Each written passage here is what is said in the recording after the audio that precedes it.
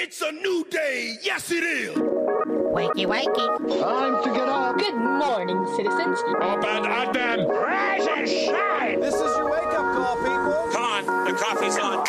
We're going to get you guys circulating on Christian radio. I understand young people. I know what's hip. I know what's on. I know what's lit. I know what's fleet. What's up, my nerds? Work with a bunch of nerds. I'm a nerd, and I'm pretty proud of it.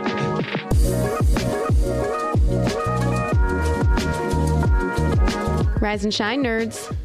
You're tuned in to episode 440. I don't know where we were on the script, and it's at the beginning. 443 of the Back Row Morning Show, proudly a part of the Love Thy Nerd podcast network. I'm Radio Matt, the station manager and chief radio nerd here at LTN. I'm a third-generation radio dude and a lifelong nerd.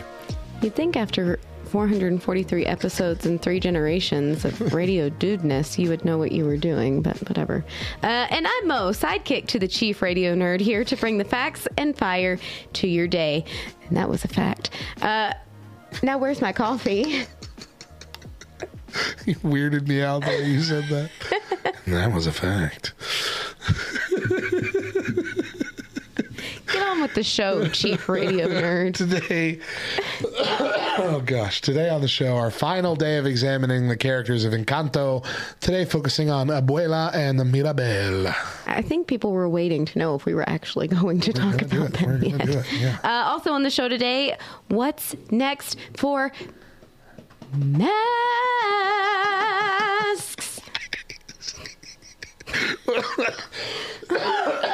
Got Nathan Lane up in here. Oh, goodness gracious. Are you okay? I'm not. Right. But first, today is Thursday, February 17th, 2022. We got some holidays to celebrate. That's right. 2 holidays that Matt is going to poop all over. National Cabbage Day. I'm going to poop some cabbage. I don't know what you're talking about. You don't like cabbage. I'm fine with cabbage. Who said I don't like cabbage? My cabbages! That's an anime thing. Tell me you like cabbage. I like cabbage. I don't understand why you think I don't like cabbage. Because especially red cabbage. I love red cabbage. I'm all about red cabbage. I will gobble some red cabbage up. When you get that cheap salad that's almost like it's like 2 steps away from being coleslaw, I will pick all that red cabbage out for me. Just for me. You done? I'm sorry. I thought I was asked a question.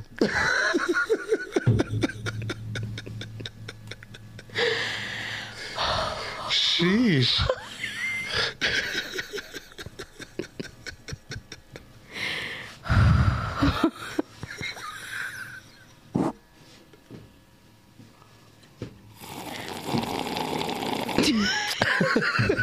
Would you like to continue with the show? You are such a picky eater. I am, yeah.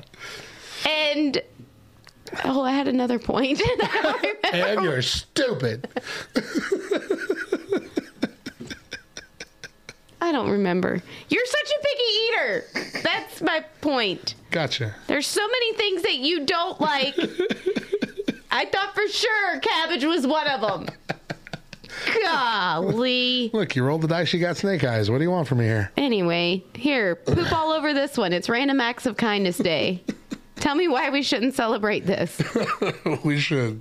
We should. We should start by watching Evan Almighty. Start the day by watching Evan Almighty and then go do Random Acts of Kindness. Because that's what that movie's about. Mm-hmm. And it's a really good... I mean, I won't say it's a really good movie, but it's a good enough movie. Good enough. That's what we settle for now. It is the world we live in. All right. Go, Matt. Go, Matt. Go. Well, normally, this would be the time that I bring in a rant. But since currently the thing that's upsetting me the most is the sound of my own raspy voice, I've asked Mo to think that couldn't have happened at the better time. Voice.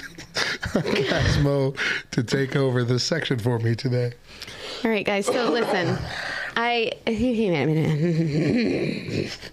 She's ready. She's been ready for this. I've got an article here that was posted back in 2016. All right, so it's 6 years old at this point. Minute. It's been a hot minute. Man, that's 6 years ago. Golly. Yeah, but the truth of it still is very applicable today. Are you listening? Acapulco. Are you listening? I'm listening. I'm ready. Stereotypically, we would believe that women's public toilet facilities are cleaner than men's. However, in a recent, and again, this was in 2016, in a recent study comparing men's and women's washrooms, it was discovered that men's were 1.5 times cleaner than their female counterparts. However, female washrooms were contaminated with E. coli to a much greater extent. The women's toilet facilities were 3 times more likely to be contaminated with E. coli compared to the sinks in men's restrooms. Matthew, here's the thing. I went into my school bathroom. I went into my school bathroom to use the facilities. Okay? In between my morning duties. You're welcome. And? Quite honestly, I was appalled. If given the opportunity, I will use the men's bathroom before I use the women's. Hands down, every single time. I go in and there is like little pieces of toilet paper that like were pulled off and left on the floor in this weird line around the toilet. There's hair everywhere. From everywhere. The trash can is overflowing with paper towels. The sink is covered in like makeup spots, and it looks like where they may have brushed their teeth in the toilet. In the toilet? In the Brushing toilet. their teeth in the toilet? In the toilet I'd be room. appalled too. The women at my school are using the bathroom as if it's their own home bathroom. And it's driving me crazy. I can't deal. I cannot deal. And I don't know who it is. And sadly, in a school, we have a lot more women than we have men in the building. Yeah. And so I can't just like make an assumption as to, oh, it's probably that woman. No, I can't. I can't pinpoint it and figure it out, because if I could, I sure enough would walk into the room and be like, hey, do all that business at home, not here. I don't want to see all your stuff in the sink and on the floor. Yeah. As I don't get it. As soon as you read that, I'm like, yeah, any janitor will tell you that the women's bathrooms are far worse than the men's. As being the janitor here at this church for the last, I don't know how long it's been, 5-6 years. It's been a while. I have only come across 2 instances where there has been poop smeared all over the toilet. And guess what? Both times in the women's bathroom. Okay, so, but I feel like yours may be a little more, because it's a women's bathroom, chances are that a child is going to go into the women's bathroom. But boys poop too. But that's not happening in the boys' room. No. But I'm saying, like, there's a greater likelihood that the mom went in there with the kid. So the kid's got to use the bathroom. Okay, come on, let's go to the bathroom. And so that's why it's in the women's bathroom. Listen, I'm just really hoping that all you're saying it could be any gendered child. Right. I see what you're saying. Yeah. That's a possibility, but at the same time, if that was the case, why would the mom leave all the poop all over the toilet? Yeah. So either way, it's the woman's fault. So in another article that I read, they kind of hinted, whatever, to the fact that women are always in such a rush that's why their bathrooms tend to look the way that they do. I kind of wondered if maybe it was because women are always like, I'm going to be the one to clean it anyway. It's fine. I can see that at home. Yeah. Yeah. Daedra's very messy at home in our bathroom, but that's because she knows, well, I'll pick all this stuff up later today or tonight or whatever, or before bed.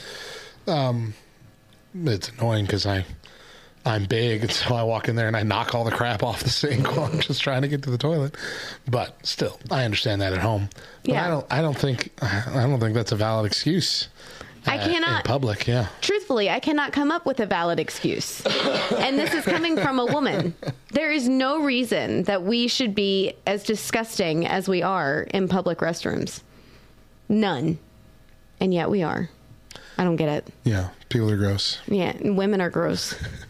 I read a whole thread on, I think it was Reddit, a while back, of men who pee in the sink everywhere they go. Like if it's bathrooms that don't have urinals, they're like, I'm just going to pee in the sink. And then there's a whole group of people out there who genuinely think it's normal to take a deuce in the shower and stomp it down the drain.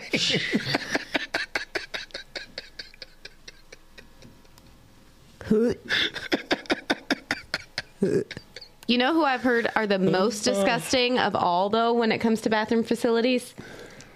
Canadians. Specifically those whose names are Tad Hall. For those listening who might be in Canada, because you're one of our radio station approved listening zones.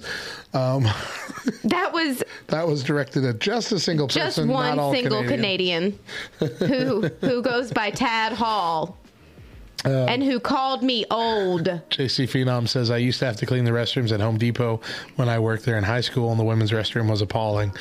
Rest in peace. Yeah. Yeah, I don't get it, ladies. You're just wearing this facade that that you're the cleaner gender here. We're not. And then when the doors are closed and you know no one's going to know it was you. All the stuff comes out. Gross. All the stuff comes out. Yep, you're welcome. All right, let's take a break here. When we come back, we've got your weird news for the day. Stick around.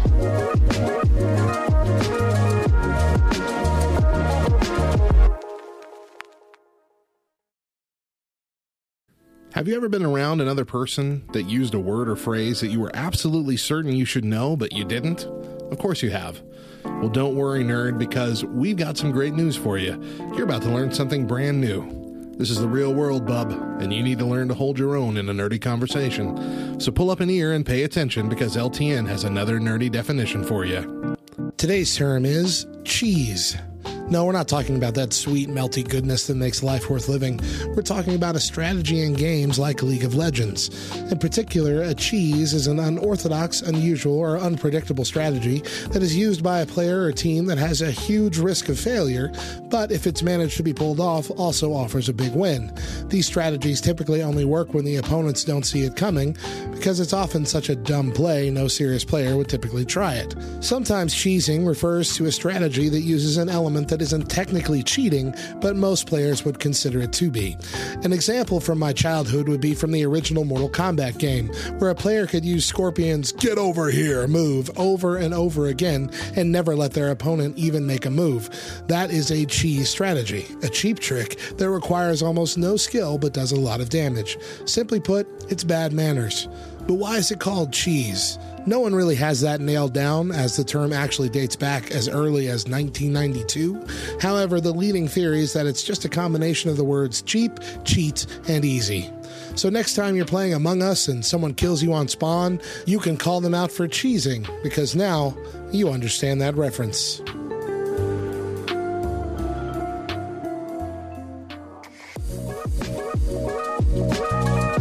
Welcome back to the Back Row Morning Show. I'm Radio Matt. And I'm Mo. And hey, make sure you're following us on all the socials. We're on Facebook, Twitter, Instagram, and TikTok. Just search for @TheBackRowLTN and connect with us. Now it's time for Mo's... Sorry, I had a cough there. That's why it took so long. Fact of the day. That's not why it took so long. All right. right. Being kind is physically beneficial to your health. About half of the participants in one study reported that they feel stronger and more energetic after helping others. Many also reported feeling calmer and less depressed with increased feelings of self-worth. Furthermore, people who volunteer tend to experience fewer aches and pains.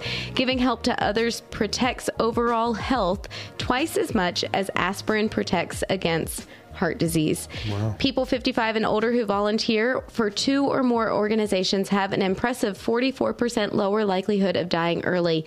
And that's after sifting out every other contributing factor, including physical health, exercise, gender, habits like smoking, marital status, and many more. This is a stronger effect than exercising 4 times a week or going to church. And lastly, like most medical antidepressants, kindness stimulates the production of serotonin. This feel-good chemical heals your wounds, calms you down, and makes you happy. I've always heard that it's like healthy for you, but I've never like heard the facts and statistics behind it. That's pretty cool. Yeah. Mm-hmm. That's pretty neat. You're welcome. Now it's over to our weird news desk. Here's a news story you might not have heard. Now, this is not... Wait. Okay, yeah. This is just like last time we were here. This is not meant to be political commentary. Yeah, here we go. But we're talking about masks. Hey, I think now's a good time for me to go make us tea. Scientists find putting pantyhose on your head makes your mask safer. After testing 7 ways to make masks seal better around the face, researchers found that a pair of hosiery does the trick best. So this was really about trying to close up the gaps in the masks. Yeah. But, you know, the problem with masks, which has been a problem since the beginning, and no one wanted to acknowledge it, is that even if the air is not coming out the front, it's still coming out the sides and the ups and the downs. They're not face sealed tight kind of stuff. And so they were trying to, how do we make this better? How can we make this work? How can we make this worse? It'd be worse for everybody. But, yeah. So they tried several different options. They tried taping the edges of the mask to someone's face, which would not work for anyone with like a beard. It would not work for anyone at all. Don't put tape on your face. They tried filling the sides of the mask with gauze. Like I was told that's how you could stop it from fogging up your glasses. Put some gauze or even just like a rolled up tissue in the top. It didn't work. Nothing works. Nothing works to keep your glasses from being fogged up. Absolutely nothing. There are ways you can maneuver it to where the fog doesn't hit your glasses, but it only lasts as long as you don't move. Binding the mask to the face with gauze, also known as the mummy method. Oh, that sounds like a great idea. Wrap gauze around your face. Putting a knot in the ear loops, which is the most common, where you just tighten hurts. it up. Yeah, it hurts. Rubber bands around the front to create a brace against the mouth. So wearing rubber bands through your ears, so that's covering that. That is going to hurt even more when it pops. And then taking a slice of pantyhose, roughly the size of your, kind of like about the size of like a gator would be on your face, and putting that over the mask. And all of these were better than nothing when tested by measuring the concentration of particles inside and around the mask. But the one that created the best seal was the pantyhose. I'm not doing it. I'm not. You are not going to force me to put tape on my face. You're not going to force me to wear pantyhose. You're not going to force me to put gauze. No, I'm not doing it. I'm not doing it. Listen, I have never in my life felt more like women of the 60s when they wanted to burn their bras than what I do right now. I am burning every single mask. You're not going to make me. I don't care. It was not supposed to be political, but it got political. I'm not doing it. However, the researchers wrote the pantyhose caused high levels of discomfort as well as issues speaking and occasional obstruction of the eyes. For most of the hacks, comfort was a big issue. The rubber bands, for example, tended to put painful pressure on the ears and face to the point where they hindered circulation to the ears. However, using an effective but uncomfortable hack may be good sense in some high-risk situations where the discomfort is worth it for the added protection, but it would be harder to wear these hacks day in and day out. So, I mean, this is not something that this is not something that people are like advocating that we're going to do. This is not like the next step that the CDC is going to recommend. You wait.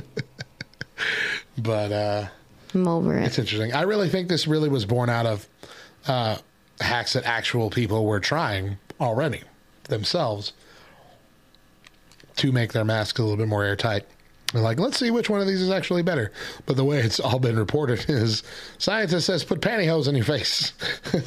And I think that's a bit of a misleading headline because, again, nobody's really advocating you do this. None of the studies are. But it's interesting. Please don't tell my state government this. Look, I feel exactly the same. I'm sorry. Yeah, Australia, they're y'all having it a bit rougher than us. Like y'all in Canada. I feel sorry for all y'all. Okay, I got to turn it for just a second. You got to what? I got to turn it. Flip it and reverse it. It's your flamin'. Okay. It's a year of buying a chrysanthemum. That's what I heard. That's not what I said. What is the name of the show? I don't remember. Anyway, there is a show. It was very short-lived, maybe 2 or 3 seasons, but there's an episode where one of the characters was afraid of getting, while sleeping, spiders getting in their ears and laying eggs, and so they sleep with pantyhose over their head. And so when you first read it, that's all that I could think of. But now that's also all that I can think of. That maybe I need to sleep with pantyhose on my head. Oh, the old spider thing. That doesn't really happen all that often. It doesn't all that often. We do not eat 12 spiders a year in our sleep. That's not a real thing. Anyway, that's the story. That's the story. And he's sticking to it. All right, let's take another quick break. When we come back, we dive into our main topic. Stick around.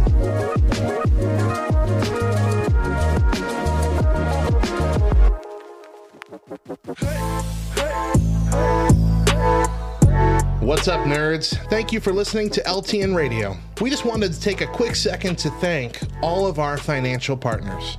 Because without you, this radio station and Love Thy Nerd as a whole would not exist. So thank you from the bottom of our hearts. And if you are not a financial partner with us, but you'd like to be, check out lovethynerd.com/partner. You can give a one-time gift or a recurring gift straight to the ministry, or you can give directly to LTN Radio or partner with a specific ministry team member. Love Thy Nerd is a 501c3 nonprofit organization, and your gift is tax deductible. And we promise that every single dollar donated will be going directly to thoughtful content, relational outreach, and intentional community as we exist to be the love of Jesus to nerds and nerd culture. But if you can't partner with us financially right now, that's okay. The one thing Love Thy Nerd needs more than your financial support is your prayer support. We ask that you pray for our team members, the direction of our ministry, and for every soul that crosses our paths. Okay, that last one kind of sounded like we were going to hurt people. That's not what you know what I mean, right? Right. This is awkward. LTN Radio. Welcome back to the Back Row Morning Show. I'm Radio Matt. And I'm Mo. And remember that we air our full morning shows first exclusively on LTN Radio, ltnonair.com, every Monday through Thursday at 8 a.m. Eastern, with an encore at 10 a.m. But if you miss a day or just can't catch the show live, you can find our 4 full shows and our weekly main podcast by searching The Back Row Morning Show on Spotify, Apple Podcasts, all the podcast apps. Subscribe, rate 5 stars, and leave a review. Or don't. We're not your parents, and we won't be mad. Just disappointed. This week, we're talking about Encanto. So far, we've taken a look at the sisters, Isabella, Luisa, and the triplets, Julieta, Peppa, and the one we don't talk about. Today, we're going to look at the characters and connections of Maribel and Abuela. But first, we're going to give you the spoiler alert talk. You got a sound over there? No? Oh, yeah. Hold on. Sure. If you haven't seen it yet, pause us, go watch it, because you're going to have a spoiler in this discussion. Hey, I like that one. Ooh, I like that, yeah. That one makes sense.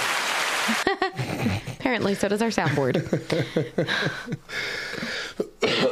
All right. So we will also discuss the theory on what exactly Maribel's gift was today. Didn't have one. Ooh, I know. But let's start with Abuela. Abuela, the perfectionist. No, that is not what she is. Explain. I'll let you go first. She is the controller. What do you think a perfectionist is? No, a perfectionist doesn't necessarily need to have control. A perfectionist just needs that everything be done correctly. Whereas, no, they are two very different things. They are two very different things.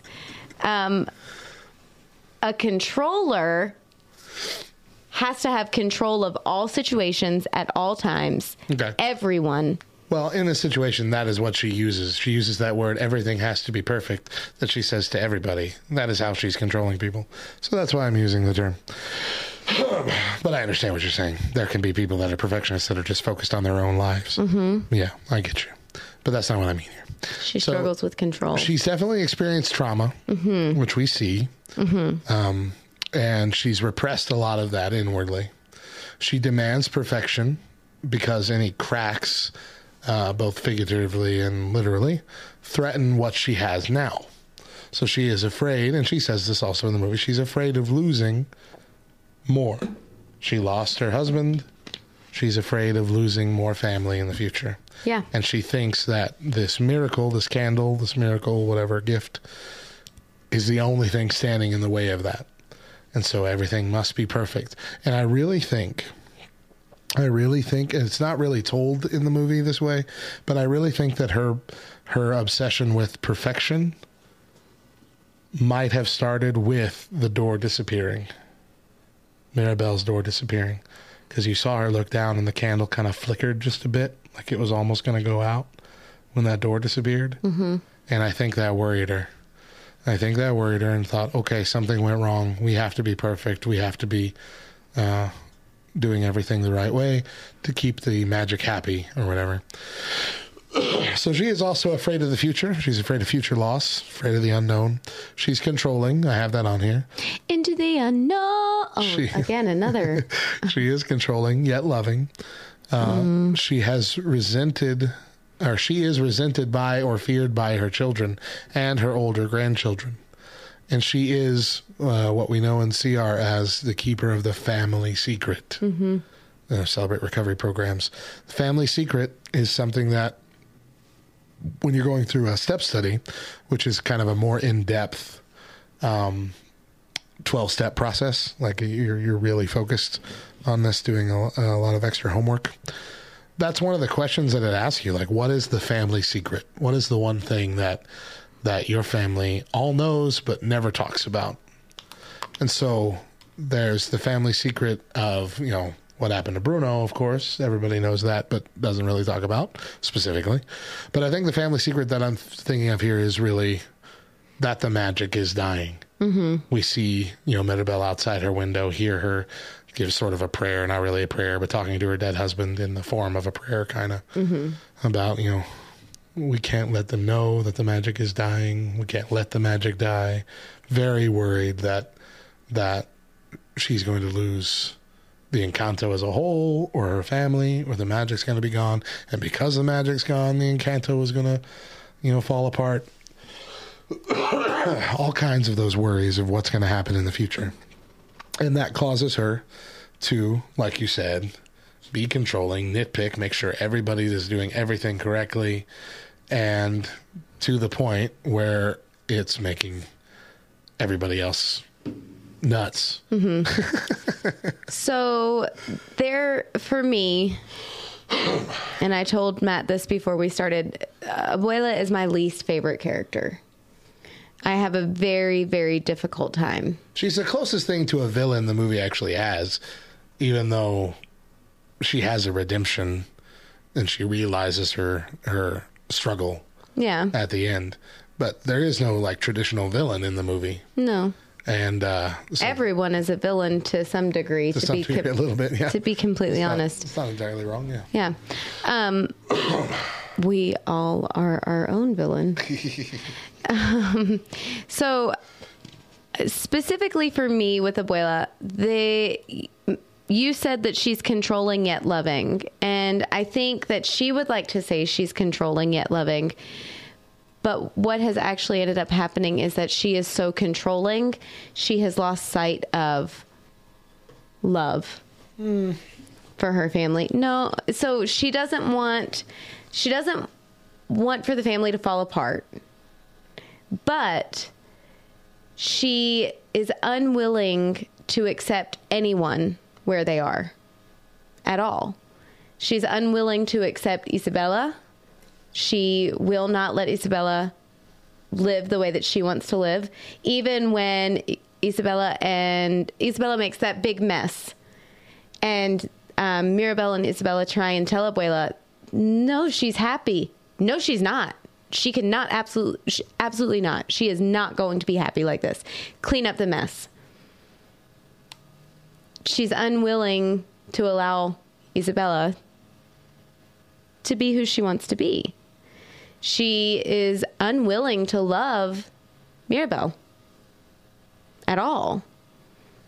Constantly pointing fingers and pointing out the fault. And it may be like a sly undertone, like sly remarks, but it's still those sly remarks that leave scars that hurt, that are so very painful. And finally, Maribel gets to the point where she's like, no, I'm not going to take this from you anymore. To be completely honest, there's a lot of emotional abuse from Abuela. Sure. And I think that is probably why, for me, she is my least favorite. Yeah. Because it gets kind of sugar-coated in the sense that, yes, she faced trauma, and yes, there was a lot of hardship that I'm sensitive towards. Yeah. However, her trauma and hardship has caused 6 people, at the very least, 6 people that we've, 5 so far, but 6 that we will look at overall, who have had to lead very difficult, hard lives and struggles of their own because Abuela dealt with something hard. Yeah. And for me, I have a hard time rationalizing that. I have a hard time. That is projecting your own pain and your own hurt and your own fears onto other people, which then causes struggle and trauma in their own lives without even realizing it. Yeah. Yeah, I'm not saying that any of that gets justified by her redemption moment at the end. But I'm not saying, but I am saying that doesn't necessarily negate the fact that she does love her family. I think that instead what it indicates is that she's convinced herself that what she's doing is best for her family, and thus that is the best form of love that she can show them. Okay. Now, still, obviously, everything that you said, 100% true. Very controlling, emotionally manipulative. It's a very toxic relationship that she has with the family, and that is dangerous. But like, I'm thinking about like my own father. When I was a young kid and even a teenager, my dad was very emotionally distant. Very the only interactions I had with him were negative ones. He would take out a lot of his anger on me. But as I've grown up, I've seen he was struggling so much during that time in ways that I didn't know. Right. And I don't think he liked himself doing what he was doing either. And, knowing times that I have, made similar mistakes or struggled with anger or things of that nature, I can see how he got to that point and have that kind of empathetic feeling. Sure. Of, I see how that slippery slope happened, and I can see how you struggled with that. And as adults now, before my father passed away, we had several conversations about that. Yeah. And, he apologized, and he had those kind of come to Jesus moments himself, though kind of more spread out over time. But like, he realized who he was back then, realized who he let himself become. But that didn't mean that he didn't love me in those times. And I never thought that he didn't. Right. But I didn't ever feel it at that time. Yeah. And all I ever felt from him was either anger or control issues. And so I guess I'm just not willing to so easily say that she's not loving just because it's not shown in the correct way. So for me, and it might be splitting hairs. I don't know. No, here's why I'm so, I don't want to say passionate about it, but why I think that it is such an important thing to address.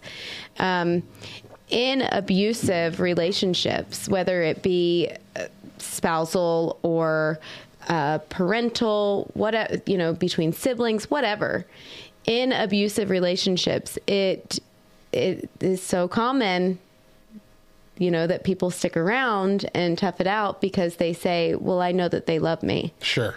And that is so dangerous because, yes, they may have love for you. There may be an underlying feeling of, overall concern and care for your well-being, but their actions are not loving. Right. And that is something that is very important.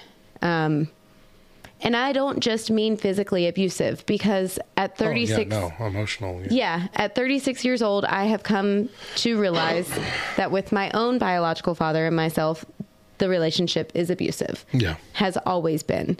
And I have had to set boundaries for my own mental health, because in a lot of ways he is like Abuela. Has trauma within his own life, has fears and worries for the future that then project on me. And then myself, being who I am, want to make sure that he's okay, not realizing that I'm quite literally dying inside. Yeah. Hurting, carrying not only my pain, but his pain, Right. And all the while excusing, well, he's my dad and I know that he loves me. Okay. He may love me to the degree in which he knows how to love, but there comes a time in every person's life and in their recovery where they have to be honest and admit that the love that they're showing is not love.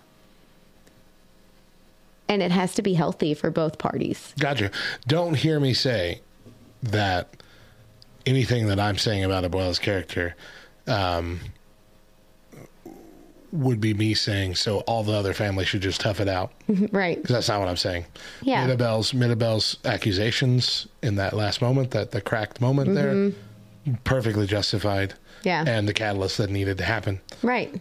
Without that, explosion, no resolve would have come. Yeah. There is definitely cause for anybody in a toxic relationship with a parent or a grandparent or whatever, what have you, authority figure in your life, where you have to make the decision to leave or to change the boundaries of that relationship. Right. Yeah, I'm not saying that whatsoever. That's not the case. That you should just tough it out because you love them or they love you. Like you're right for sure with that. So it's just a hard. It's a hard dynamic. Yeah. Mm-hmm. It really is. Explain. Yes. Really. Yeah. So let's move to Mirabel. Okay. Now Mirabel, I've labeled the lost. She doesn't know what she's supposed to do. She puts on a brave face. She does genuinely love all of her family. You could tell that from the very first song, as she is just swooning over pretty much everybody in the family in that song. Yeah. And telling everybody about it, telling all these kids and, all the people around as if she's singing, just letting everyone know what a great family I have. She tends to everybody else. She's a caretaker. As we see through all this, everybody that she interacts with, she is also kind of taking care of them, helping them get to a realization, helping them feel justified in how they're using their gift, or the changes that they need to make in using their gift, helping them realize that when they have these big realizations, it's a good thing. Like, Louisa saying that she overdoes it. That's a good thing to admit. Isabella saying that she didn't want to marry this guy anyway. She was doing it for the family. That's a big thing. And she didn't shame her for not saying anything about that. She says it's such a big move. It's such progress for you to come to this realization and then admit it. But she does have this generational struggle that she seems to be most aware of. And she does have a mask of her own that she wears that we see come out after the door ceremony for the youngest one. I don't remember his name. Antonio. Where she's afraid that she's not good enough, that she's not worthy. She wants to be given a chance to prove that she's good enough. But she's wondering, what can I do? And so instead of waiting on a miracle, like she implies in the song, instead of just sitting there waiting for something to happen, she gets up and she makes something happen. She sees that there's a problem. She's like, I am going to do whatever I can, even without this miracle. While I'm waiting, I'm going to do something. I'm going to work, which is a very, very good Christian lesson.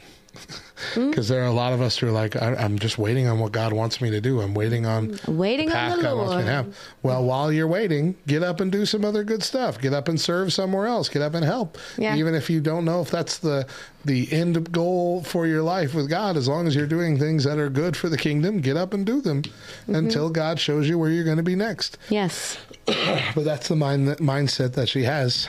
And ultimately, we see that she has a connection with everybody, including Abuela, in a way that nobody else has a connection with her.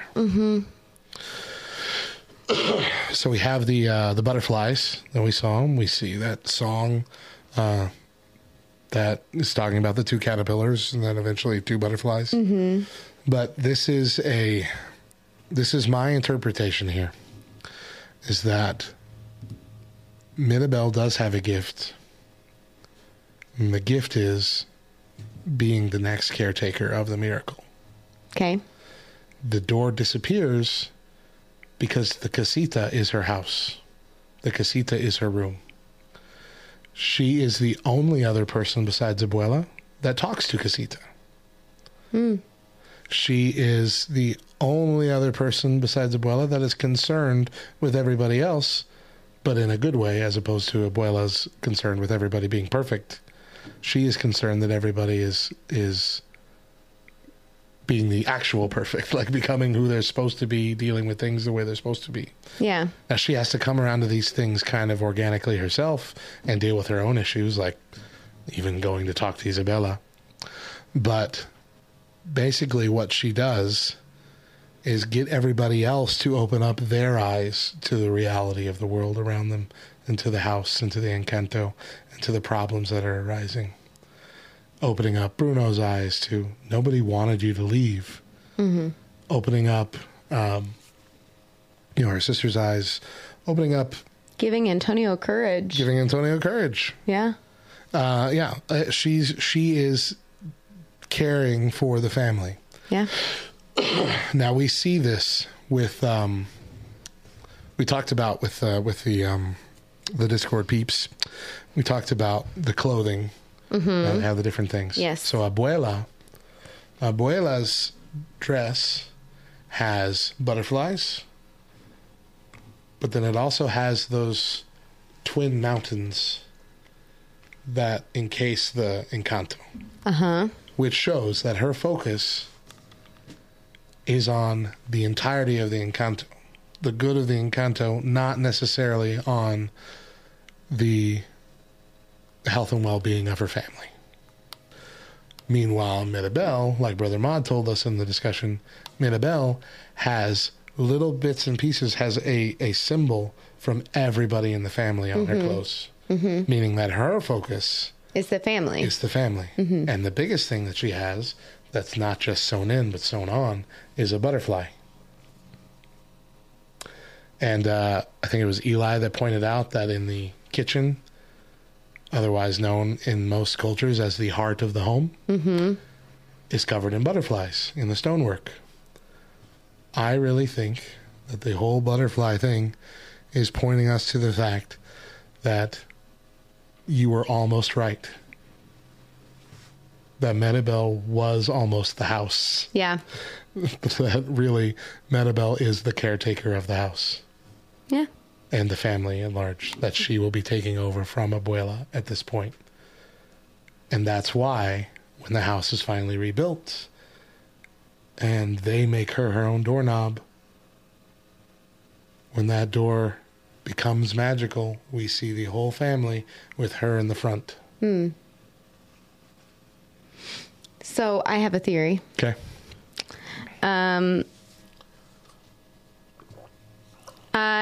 So in all the times of watching it, there was one viewing where I kind of had this epiphany, if you will, but I misspoke. But I think that it is my misspeaking kind of got me to where I need to be. Okay. So, oh gracious, now I can't remember. But anyway, I said that Maribel means miracle, which it doesn't. There's another M name that's Spanish that means miracle, and that milagro. Yeah. Milagro. That means miracle. However, I think that the reason the candle is losing its power is in fact because Abuela was putting so much emphasis on this candle being what was holding the family together and the casito and the Encanto together, when in all actuality, it's not that it's losing its power, but that it's giving power to the one who is going to hold the family together. Yeah, I could see that too. Yeah. You know, Maribel is the miracle. Well, yeah, they even say that in that song. Right. Bruno says, "You're the real miracle kid." Yeah. But I think that it gets kind of overshadowed, maybe muddied a bit. Yeah, and that's kind of what I was talking about when we were discussing the flaws. Like, we needed an extra 15 minutes to really flesh this out. That's the only real gripe I have with the movie, is that, like, the first time I watched it and it ended, I'm like, I still have so many questions. Yeah. And you don't really get better. It's more like you just kind of pick up on things and feed into your own mind of what this all means, which is what we've been doing all along this week. But, like, if we had, like, just 15 more minutes where we could explain exactly what this meant, exactly what this was, it would help us out a whole lot. Exactly. Yeah. Yep. But I think that gets... a lot of people aren't even grasping at that, you know, it's not that the candle is losing power, but that it's shifting. Right. That's a good, and yeah, you know what? Yeah. 'Cause when the magic comes back at the end, is there a candle? Do we see a candle anywhere? I believe so. I'm going to have to watch it again, because I don't remember seeing a candle after it comes back. I thought maybe it does. I thought we did. That's what I remember. But I don't think that it's as bright. Like, it's as significant of a... maybe. Anyway. Yeah. I don't know how to explain it. But... Also, does Maribel get her own room, or is she going to stay in the nursery in the new house, too? That's what I need to know. No, the whole house is like you said, Abuela got her own room, and she doesn't have a power. No, but the whole house is hers, so... I don't know. For the longest time, that whole first time that we watched it, she is the casita. That is her power. And my kids are like, no, it's not. That's stupid. The family doesn't live in her. Right. So for anyone who's keeping tabs, Maribel is my oldest. Yeah. It is Topher. Very much so. the caretaker. And it makes me sad to say. It really does. If anything, this has opened up my eyes to, like, not my kids' struggles, but how to better love my children. Mm. Do you know what I mean? Sure. I don't want to make the same mistakes that the family Magic Realm made. Okay?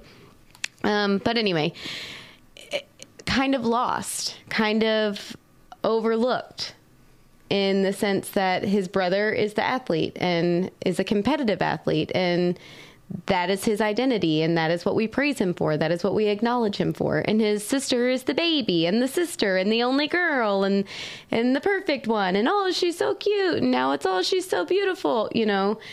And then there's Topher. And what is his thing? You know, it's one, and it's something that I've shared about before, since LTN, being able to really see him kind of come into his thing. Yeah. And having a better understanding from a parental perspective and a non-gamer's perspective of what his thing is. I definitely feel like he's a little less like Maribel than what he could have been a couple years ago. Yeah.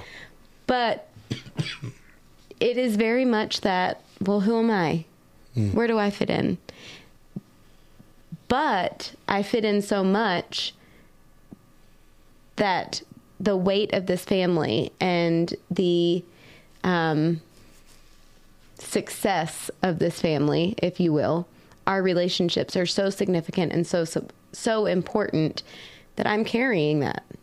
I'm holding it together, you know? Yeah. It is definitely a kick you in the teeth kind of movie if you are a parent.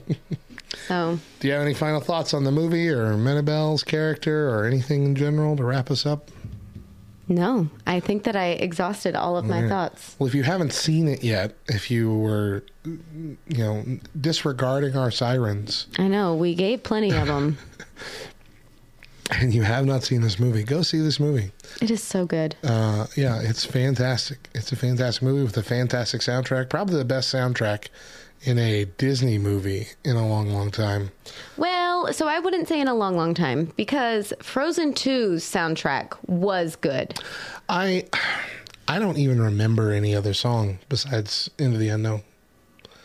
And I can't say that about Encanto. I remember every single song about Encanto. Well, no, duh, because Encanto just came out and you've watched it 26 times in the last month. Because it's good. Okay. Your kids were not... Okay, here's what I'm saying.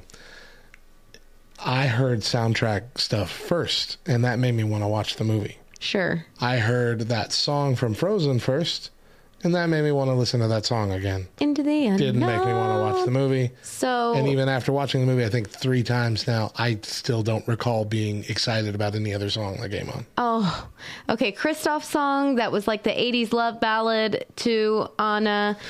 It was just, I guess, here's what my mindset. That was a more classical Disney princess movie kind of soundtrack. Okay. So go ahead, sorry. While Encanto, as well as like Moana, heavily influenced by Lin-Manuel Miranda, or, well, I think entirely written by Lin-Manuel Miranda for both movies, are movies that the songs are intended to be driving the story forward in a way that you can't watch this movie without really focusing on the lyrics of these songs. While in classical princess songs, they're really just retelling what you already hear in the dialogue. Yeah, you're right. The emotion. You're right. So I think that's why it plays a little bit more importance in my memory. Yeah. And I will say this, and I did not even think of Moana, but both Encanto and Moana are, and it's because of Lin-Manuel Miranda. No way around it. They are the 2 Disney movies that feel Disney. You know they're Disney, but they're not Disney. Right. They feel something bigger. Yeah. I don't know. It's very hard to explain. I really think it's a soundtrack. I'm sure it is. And even truly just the underlying story that's there that you have to dig into. Yeah. It's beautiful. I love it. It's beautiful. I really do.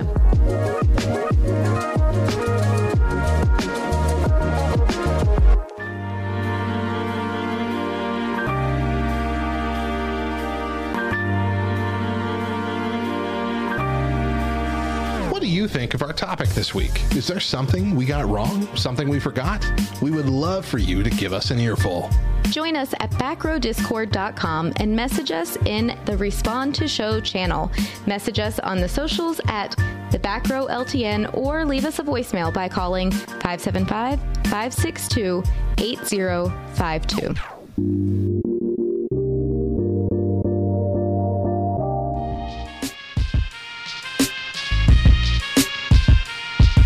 What's up, nerd? You digging this podcast? Well, the audio enjoyment doesn't end there. Visit LTNOnAir.com and make LTN Radio your new go-to for the best Christian rock, rap, pop, and indie, as well as our exclusive LTN shows and podcasts, some of which air on the station before they're available anywhere else. Visit LTNOnAir.com to listen now and find the link to our app. Now back to the show.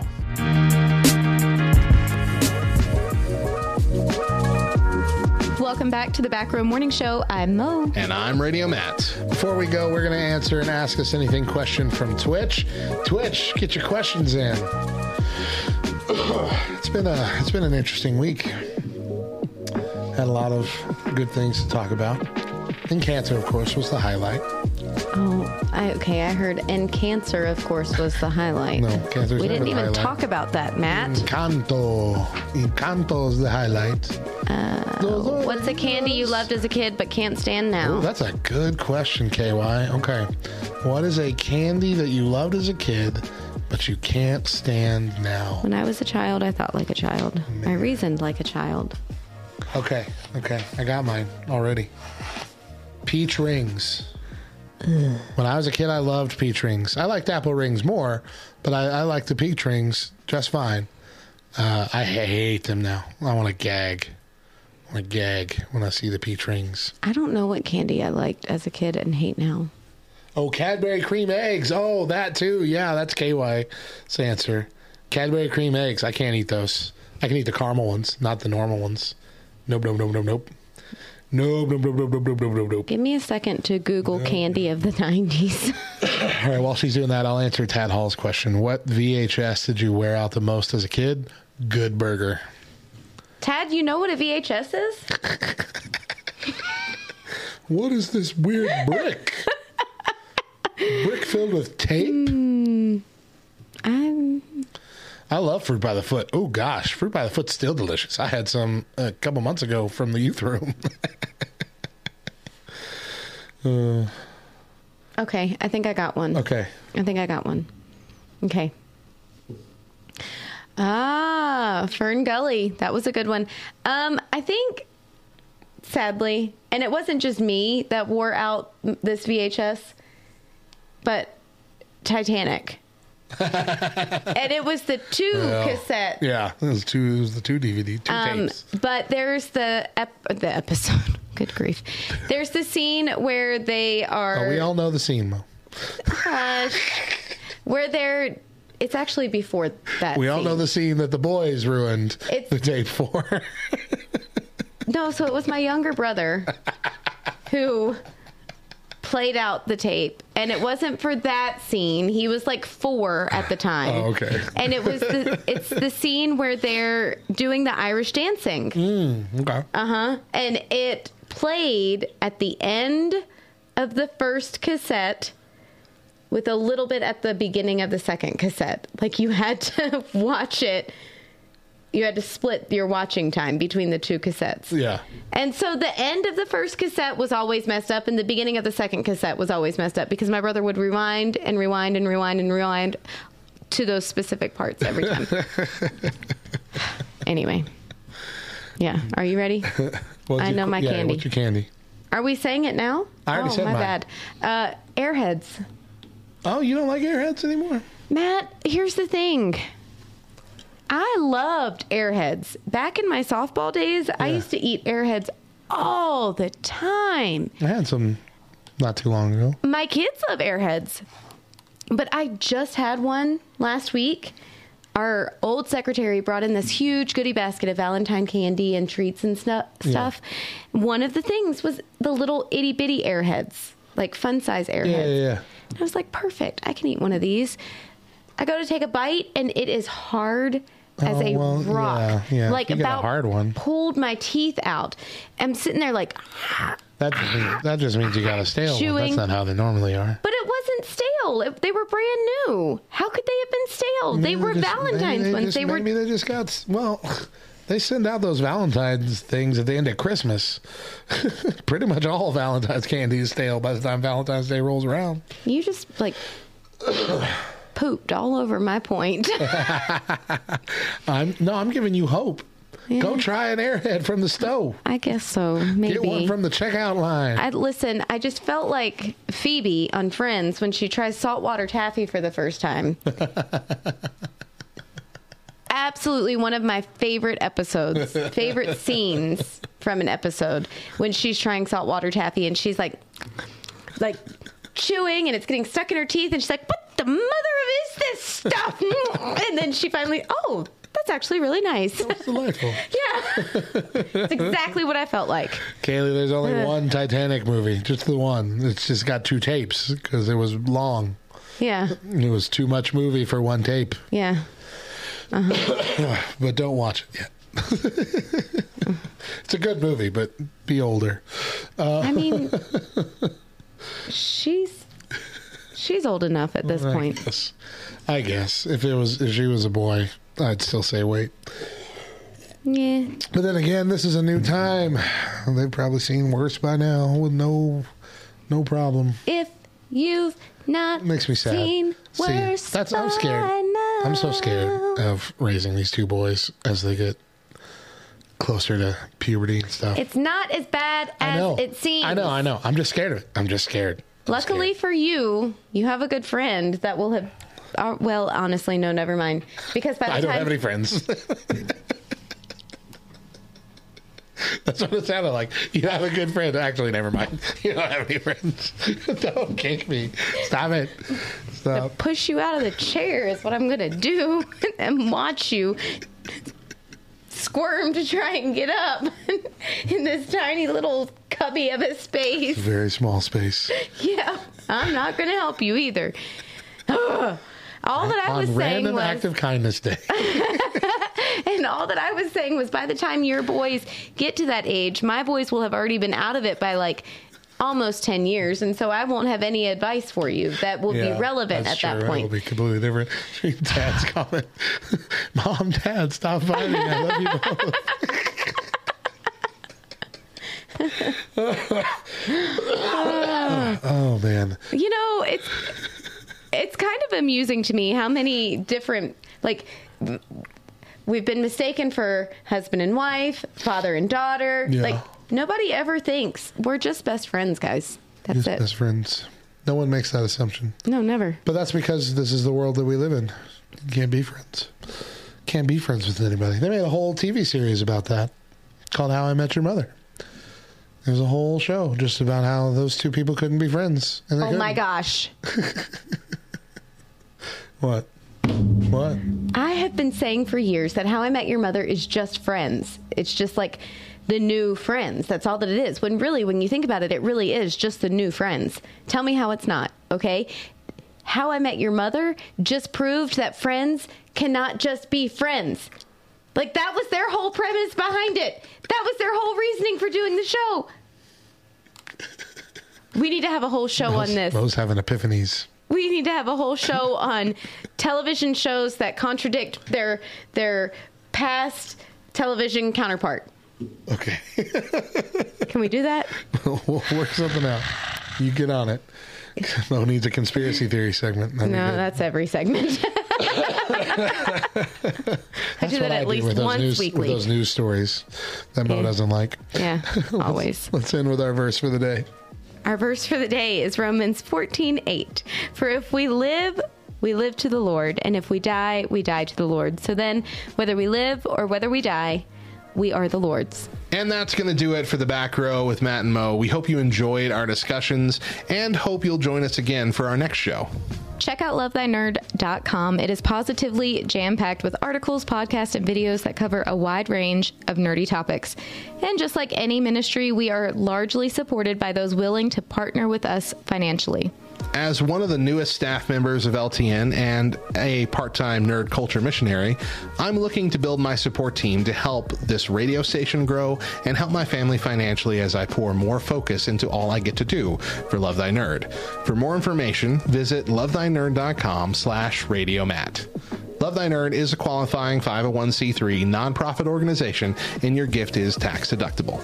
Once again, I'm Radio Matt. And I'm Mo. And remember, if nobody else tells you, we promise it's true. Jesus loves you, nerd.